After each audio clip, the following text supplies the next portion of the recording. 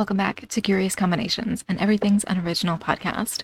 I'm AF Teneth, and today I'm covering Stranger Things Season 4, Episode 4.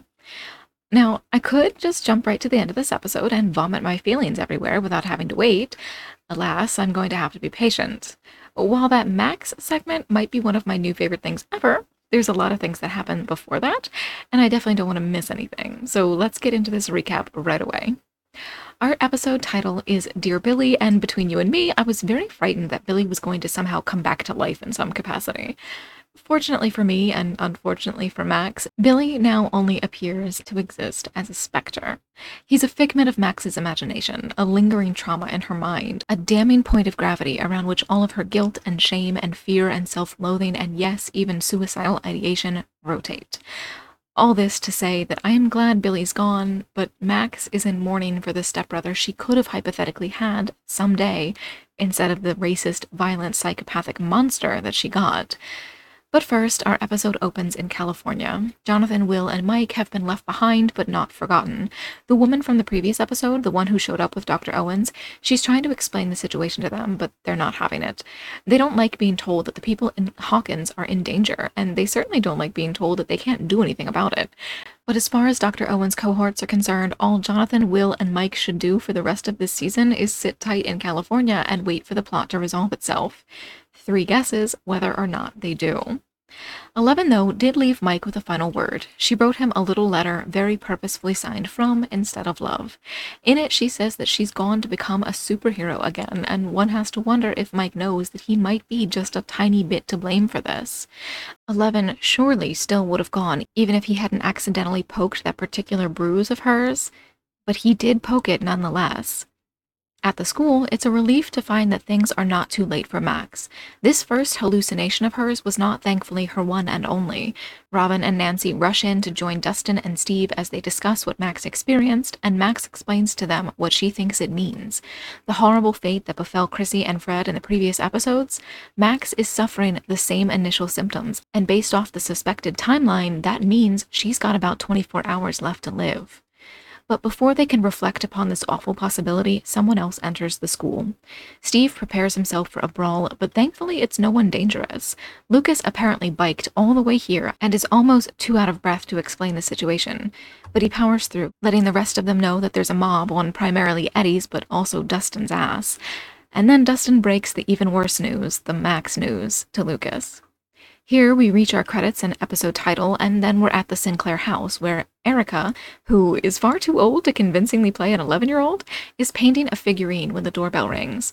Surprise, surprise, it's our local basketball lunatic. Captain Cardboard over here has decided to try interrogating a, let me remind you, 11-year-old girl, and though Erica's gay jokes aren't phenomenal, it's lovely that she already knows how to handle Jason's awful ass even at her young age. She doesn't, unfortunately, know enough to not accidentally confirm for the basketballers that Lucas is some kind of traitor to their cause. Honestly, the less we see of these hateful idiots, the more pleased I will be. I hope we tie up the knot of this plot thread sooner rather than later.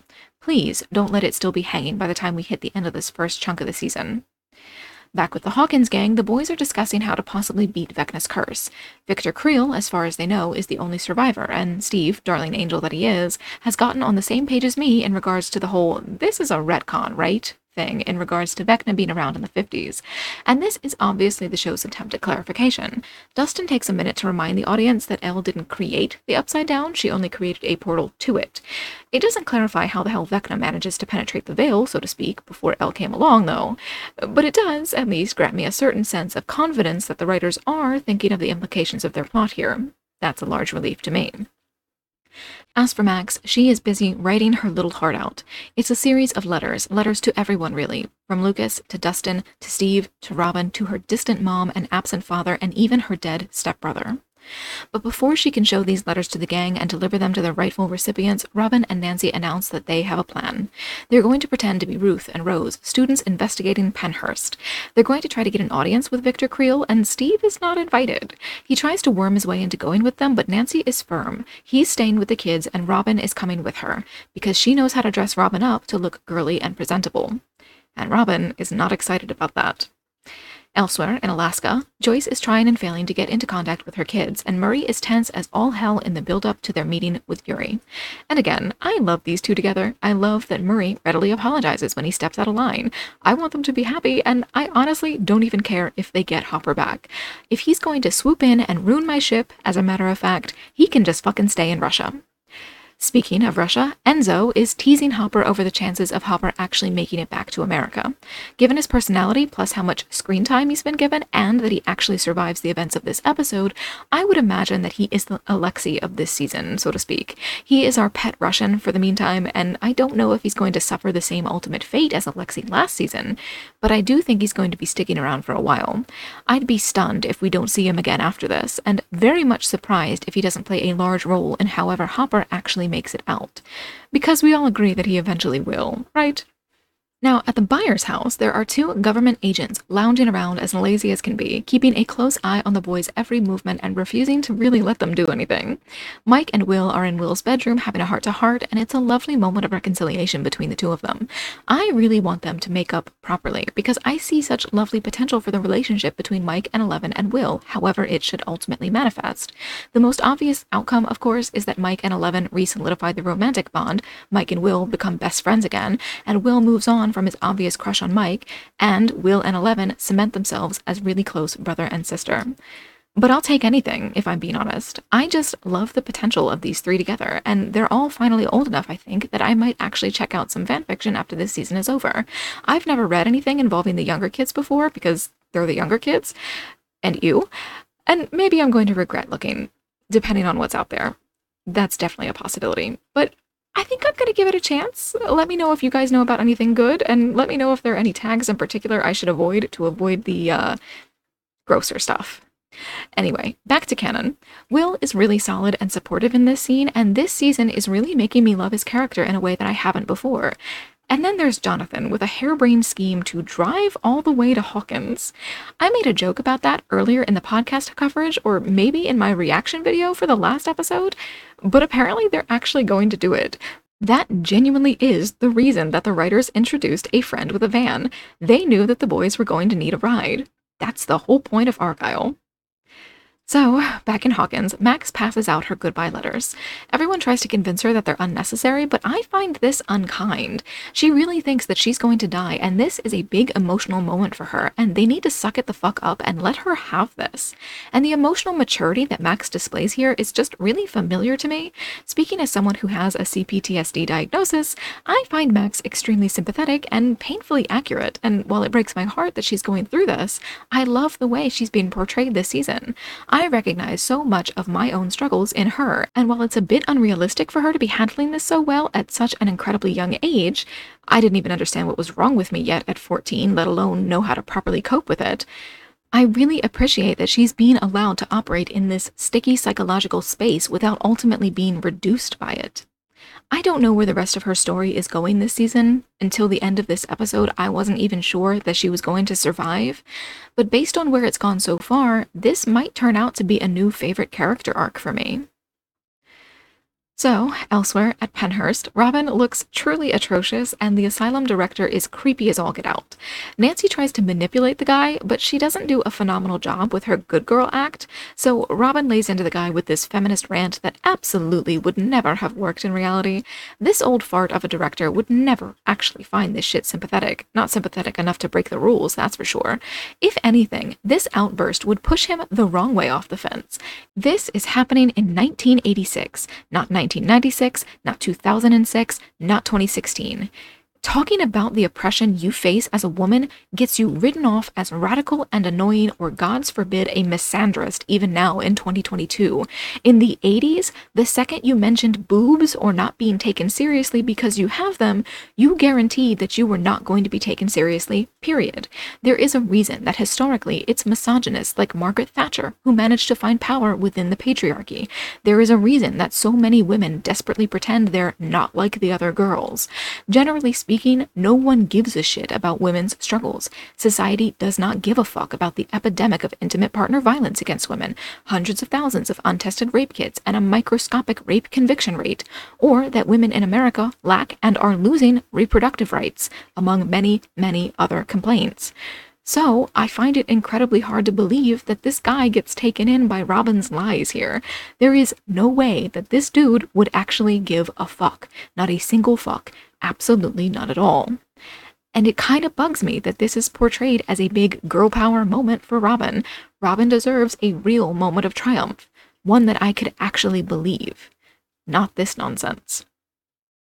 But now we're on to the meeting with Yuri. He is awful, and I hate him. His joke about Yuri being eaten by a bear is really dumb, and I'm stunned that Joyce and Murray would believe it for a second, and the split second this idiot offered them coffee, I knew that shit was drugged. Of course it was.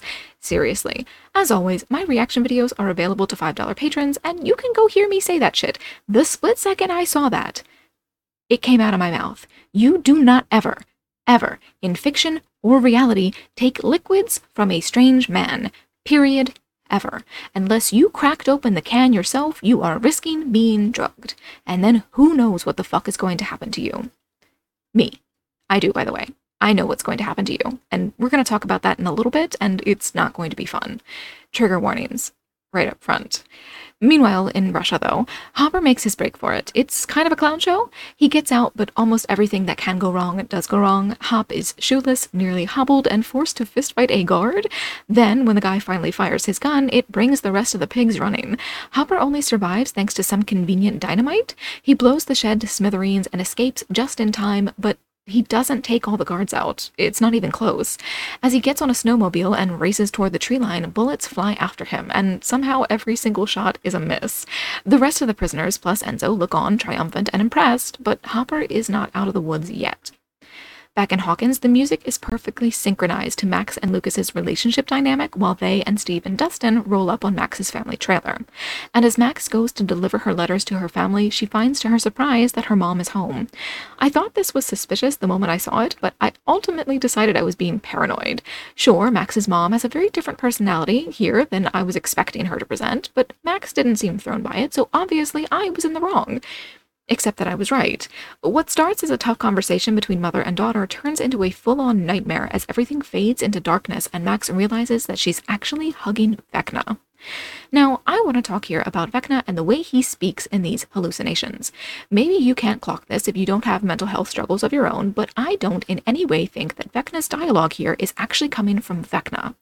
I don't mean that he's not literally saying it. I mean that he's not coming up with the words.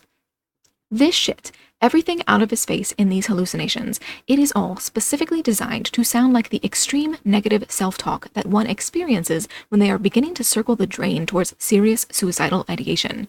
You deserve this, you ruined everything, you're stupid if you think you could make this okay.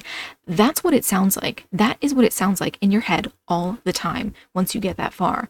And it doesn't stop without distraction. It never stops until you fall asleep or you lose yourself in your favorite Netflix show or you fill the silence with infinite podcasts or you blast your favorite song on repeat so loud that you can feel it in your bones. That's PTSD. That is trauma. That is suicidal depression, and bless this show for tackling it so well so far. Back at Penhurst, though, the depiction of mental illness and the mentally ill is a bit more cliché, let's generously call it. The director, whatever his name is, has a foreshadowy line about music helping, quote, broken minds, and fuck you for that, my good sir. And then Robin and Nancy are almost in the clear. They almost get to be alone with Victor Creel without anyone realizing that they're not who they say they are. But Robin, she just can't keep her damn mouth shut. She slips up and she gets the name of her fake professor wrong, and that's all it takes for this guy to realize he's been had. And again, this dude is just creepy as fuck. I really don't know what the hell to make of this character, if I'm being honest, and I hope we don't have to see him again. Victor Creel, though, is more interesting. The guard's acting in this scene is terrible, but luckily he's only here for a moment. Instead, we're left with Nancy and Robin interrogating Freddy Krueger himself. Seriously, that's Robert Englund under the makeup there, and I find that a very fun little choice. Maybe not quite as fun as Sean Astin showing up in season 2, but definitely a delight nonetheless. Now, before we hear Creel's story, though, we're back in California. It's time for another Will and Mike heart-to-heart, this one being the one wherein Mike reaches back out to Will, and Noah Schnapp does such an amazing job of communicating Will's vulnerability here with facial expressions alone, and Will even makes sure to grab his painting before he goes to leave, and I just want the world for this boy. I cannot believe how much I have slowly grown to love this character over the course of this series. I had no feelings about him at all until season 2, and now I just adore him with my whole heart. But all is not well in California. The doorbell rings, heralding pizza, except it's not Argyle standing on the threshold. Instead, it is a gun-toting, murderous agent of some kind, and he blasts one of the boys' two protectors away before anyone even realizes that anything is wrong. Thankfully, the surviving agent from Owen's team isn't as worthless as his attitude implied. The whole house is under siege, but he manages to hold everyone off in what appears to be a single frenzied oneer. And to my surprise, not only do the kids manage to make it out alive, so too does this agent, though he's certainly a bit worse for the wear. I'm not quite sure where he was shot, so I can't tell you how likely it is that he'll survive for long, but believe me when I say that I was shocked to see them helping him into Argyle's van. I definitely thought that dude was already gone. Back in Alaska, Yuri's corny ass has finally finished counting money. He's making jokes about Hopper being dead, but it's a ruse. He just wants to get out of the room so he can make a call to Russia. A call, in fact, to the warden of the prison where Hopper was held, and Enzo expected to be able to keep working. While Hopper did succeed in his escape and even made it to the safe house where Yuri was supposed to pick him up, Yuri is no more than a money-grubbing scumbag, and he knows that there's more money in turning in Enzo, Hopper, Joyce, and Murray than there is in helping them. And I knew it. The second Enzo showed up on the screen again, I fucking knew it. If the plot were finished with Enzo, he wouldn't have been seen again.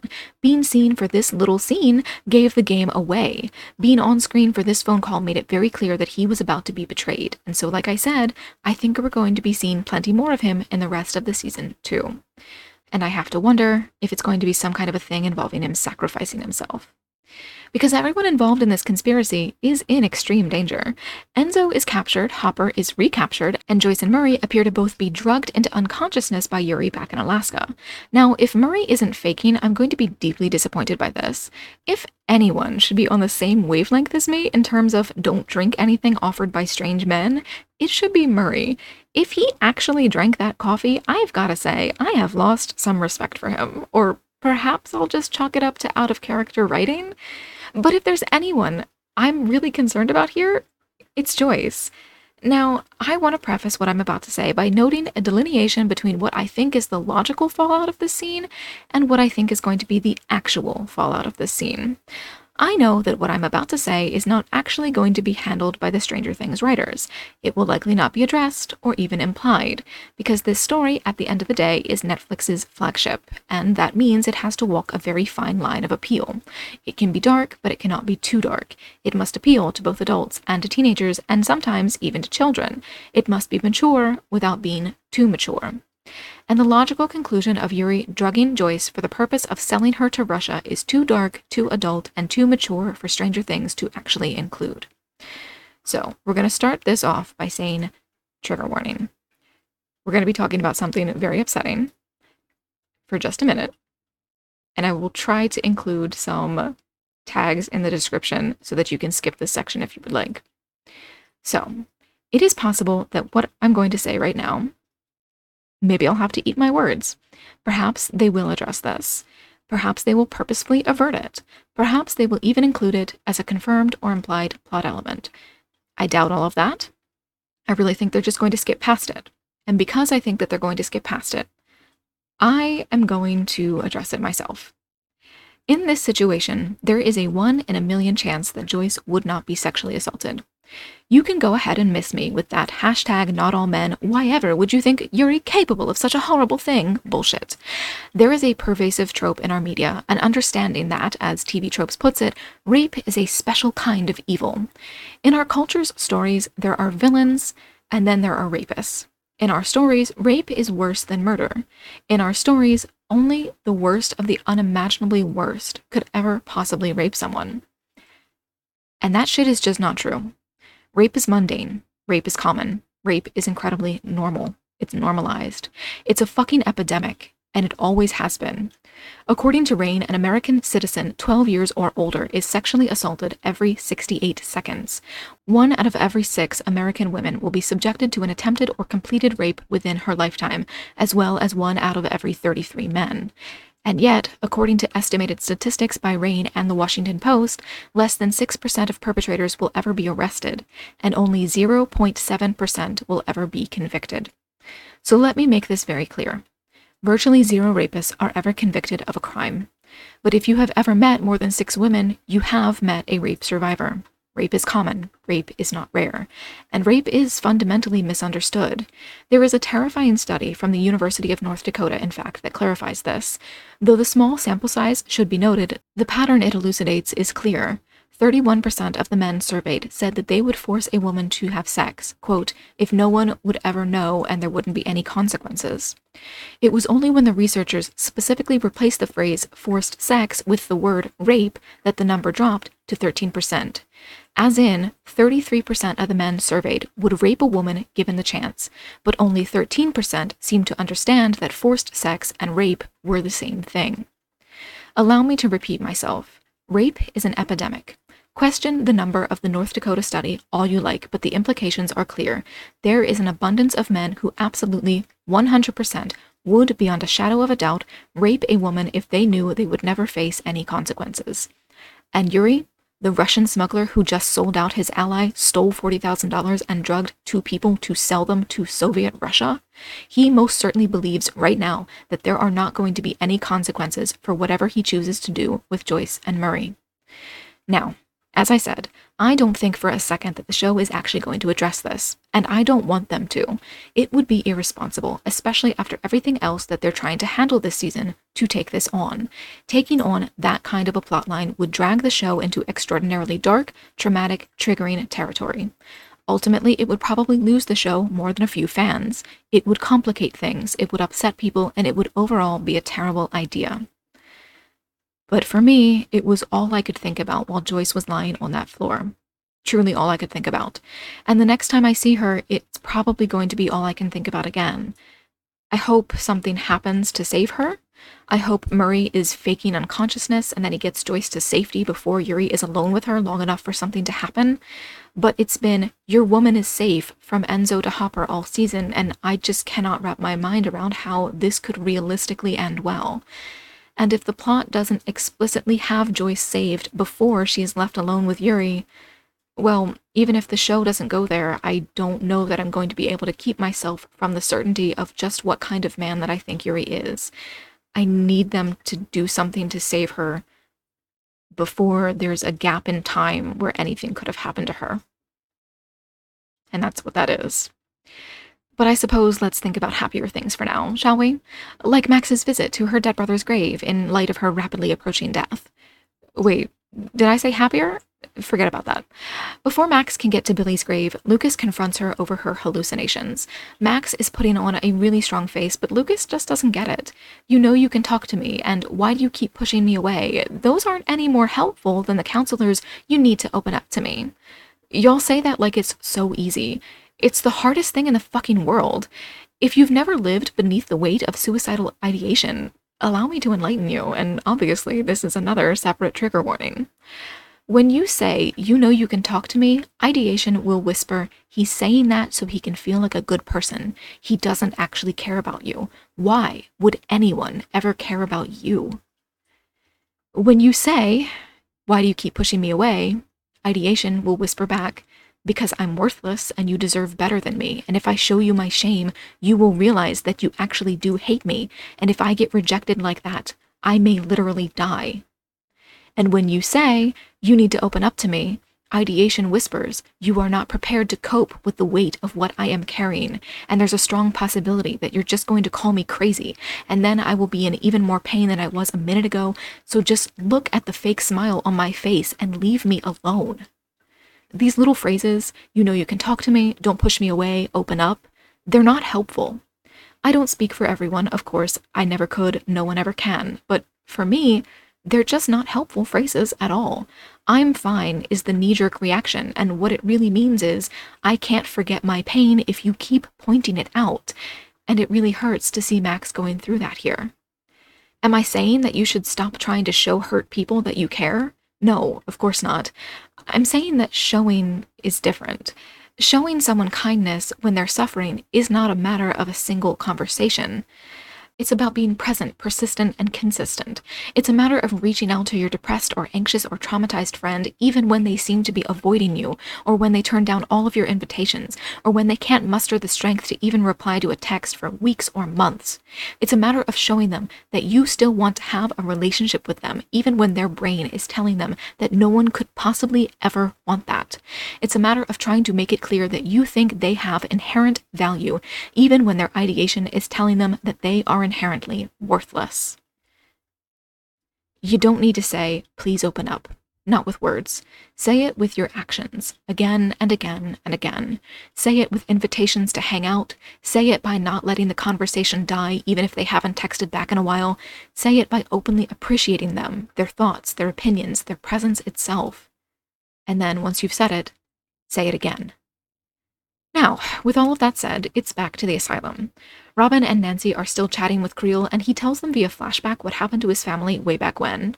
Creel, it turns out, had or has combat PTSD. He had been in World War II, and even though it had been 14 years, time does not heal all wounds. He had a wife and 2 children that he loved, and an inheritance that let him buy the family a fairy tale house, as his daughter put it. But the fairy tale turned into a nightmare. Henry, Creel's son, noticed it first, and I have to wonder if there's anything to that. According to Creel, it started with the appearance of dead animals in the yard, animals that had been mutilated and tortured before their deaths. And to be honest, Creel is appealing to demon mythology here, but when I hear tortured dead animals, I think baby serial killer, which makes me look askance at Creel's son. Based off the rest of the story, I'm barking up the wrong tree with that idea. But I don't know if I buy what Creel is trying to sell me here. I'm not quite convinced here that all the pieces actually add up to a coherent whole. But I'll see if I can't put my finger on what it is that I'm picking up on as I go through this scene. Victor claims that the demon began tormenting his family with waking nightmares, taking pleasure in tormenting them. The wife saw spiders, the daughter would wake up screaming, and Victor himself would hallucinate awful imagery related to regrets he had about the war, wrong calls that he'd made, lives that he'd lost to bad decisions. But I find it suspicious that the son is so out of focus in this segment. We look at what tormented Victor, and the wife, and the daughter, but not the son.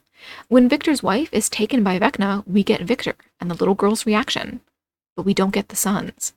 I'm not the only one noticing this, right? This isn't just a really weird authorial decision, right? It took Virginia first, Victor says about his wife, and again, only he and his daughter have reaction shots in regards to his wife's gruesome death. I tried to get the children out to save them, but obviously that didn't work. Victor goes into a hallucination from which he is only spared thanks to music, and when he wakes from his trance, his children both appear to be dead. But why? I'm not sure of the exact nature of Chrissy's relationship with her family, but it's clear that she was suffering. Fred was being crushed by the guilt over the car accident that he survived. Max is struggling with grief and guilt regarding Billy. Victor has PTSD from the war. Virginia and Alice and the little boy, though, how did Vecna get them? Because I, for one, am currently operating under the theory that Vecna thinks he's mercy-killing people who are suffering, which would imply that he can or perhaps will only go after people with some kind of trauma. Virginia, sure, I get that. She's a woman in the 50s, so I'm sure she has some kind of trauma for Vecna to draw on. But what about Alice? How did Vecna get Alice? She was what, 10, 11, maybe 12? What trauma is it that she's suffering already at such a young age? And what about the boy? How did Vecna get either of these kids, as Victor claims he did? Though I will note that while Alice's body is on screen, the little boy's body is strategically hidden behind a banister here, and when Victor picks him up, his face is pointed away from the screen. According to him, the kid, Henry, had, quote, slipped into a coma and died shortly thereafter. And that does not at all fit Vecna's pattern. So, I've got to ask, is Henry Vecna? Am I being dumb here? Because I feel like Henry is a baby serial killer, and he's probably Vecna, and I did not catch it during my reaction video, but this shit feels hella sus to me right now as I'm rewatching the episode to write this script, and I've got my eye on you, kid. I don't think we're done with him yet. Anyway, the rest of Victor's story involves him, quote, trying to join his family, except that this attempt apparently involved stabbing himself in the eyes, which I don't really get. Why go for the eyes specifically instead of slitting his wrists or slashing his throat? Did he really expect to die from mutilated eyeballs, or is there something else going on here? Now, the more important takeaway from this scene is obvious. Not that Robin and Nancy have caught it quite yet. Viewers should have picked up on it by now, though, so let's talk about it here.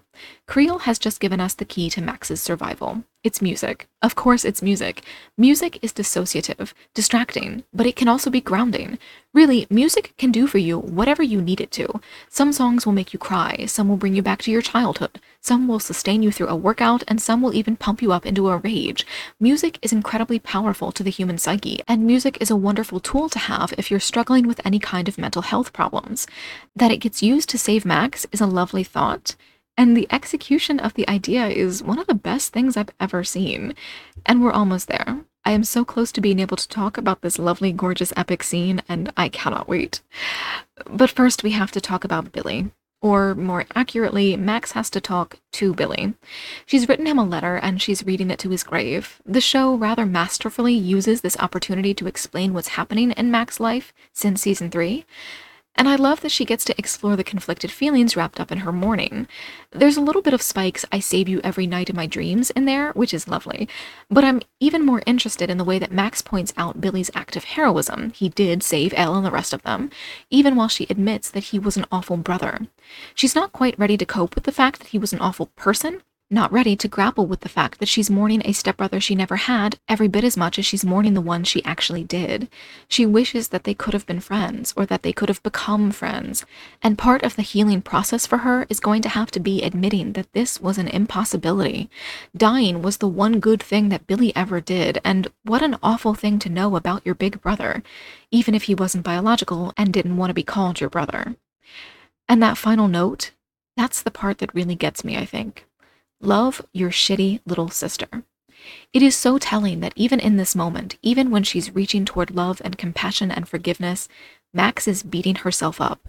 She's Billy's shitty sister, because of course she is.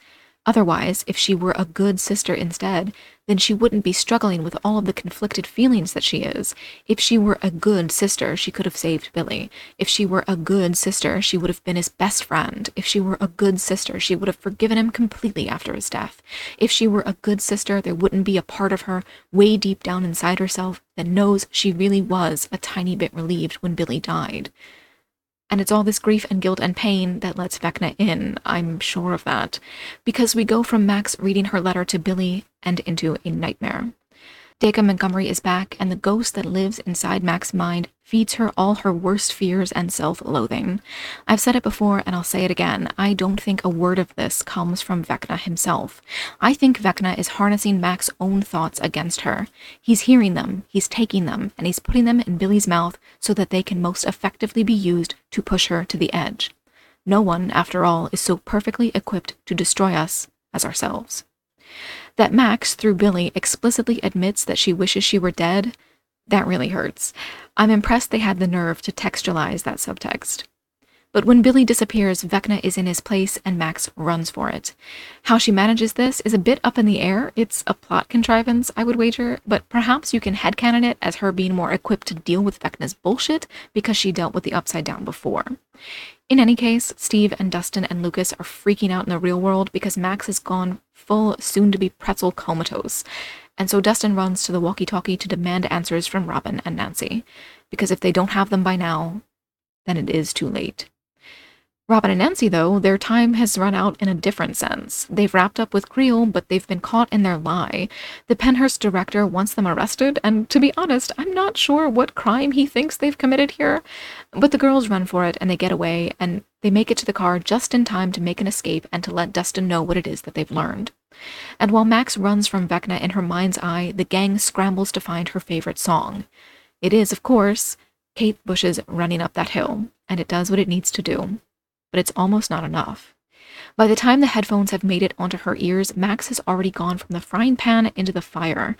She has walked through the foggy graveyard, past the enormous crumbling headstone with a name that looks suspiciously like Byers, and traveled into Vecna's red-tinted lair. It's quite the place. So, Before we get into what's coming up for Max, let's take a look at what Vecna has going on here, shall we? It's all very dreamlike in a very particular fashion.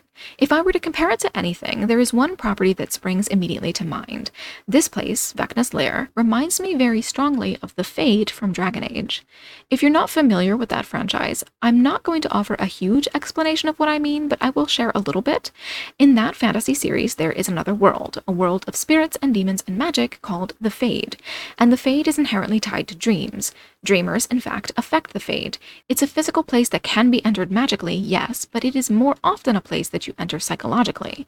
It's not a place contained within your mind, but it is a place your mind can access, a place your mind can affect, especially if you're a mage.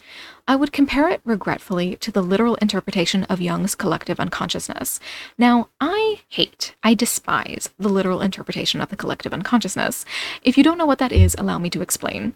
Essentially, the collective unconscious, as proposed by Carl Jung, was the notion of a mental commonality shared by all humans. The instincts, the archetypes, the inherent presuppositions passed down to us from our ancestors. Jung considered it to be in Freud's notion of archaic remnants, and I would argue that both can be tied into epigenetics, or thinking radically, gut microbiomes, perhaps. But the idea of the collective unconscious shows up less these days in scientific works and more in pseudoscientific and fantastical works. The term collective unconsciousness has been literalized since Jung's days.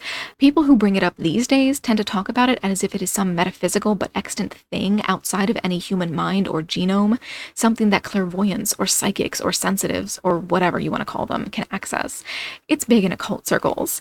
I've heard it talked about by people who are into general neo-paganism and chaos magic. At its absolute worst, it's the idea of plucking knowledge from the ether magically. At its best, I would say, or at least at its most tolerable though, the collective unconscious literalized is the Fade. A dream world, a mindscape. It's fictional, but fun, as opposed to woo. And now that we're seeing Vecna's world, now that we're seeing Vecna's ability, I'm starting to wonder about the Upside Down.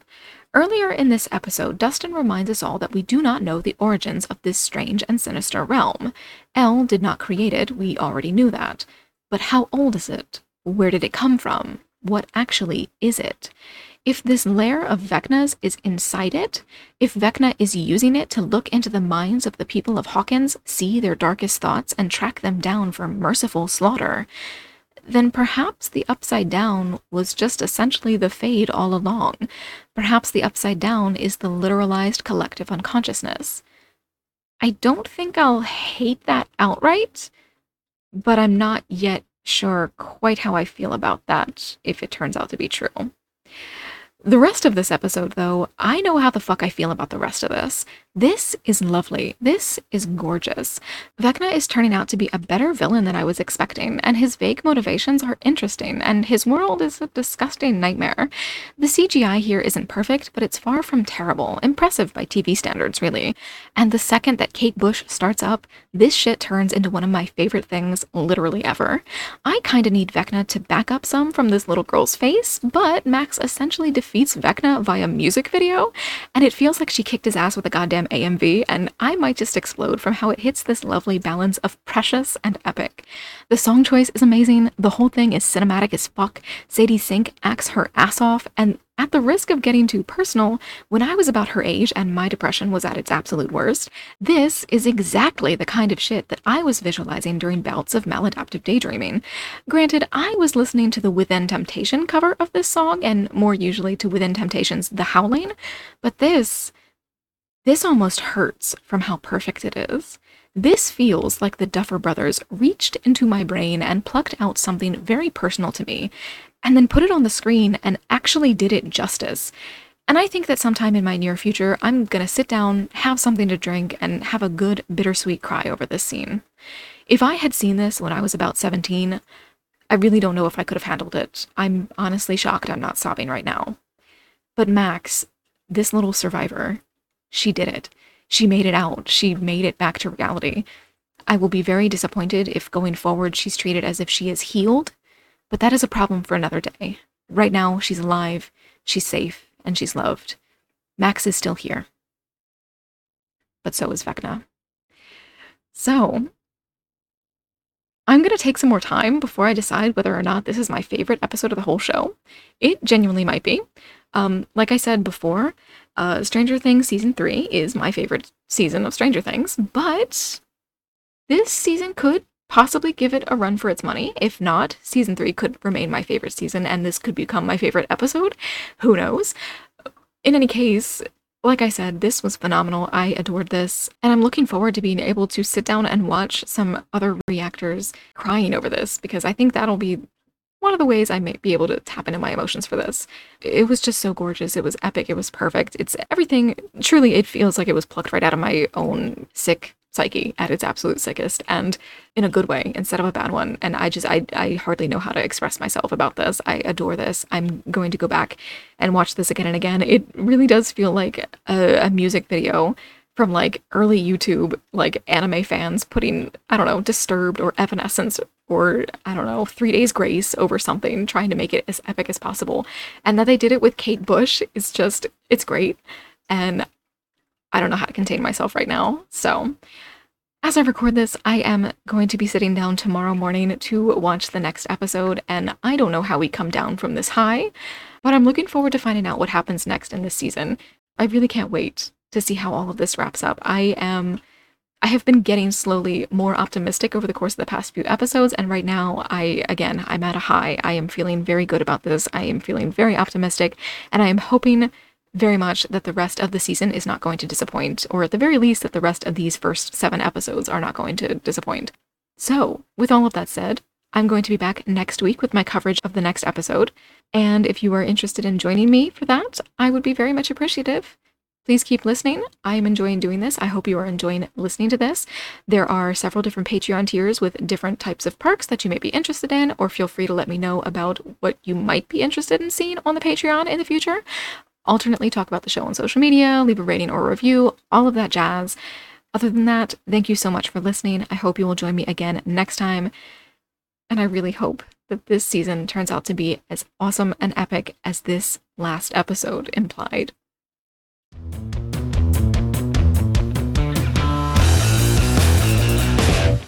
The second Enzo showed up on the screen.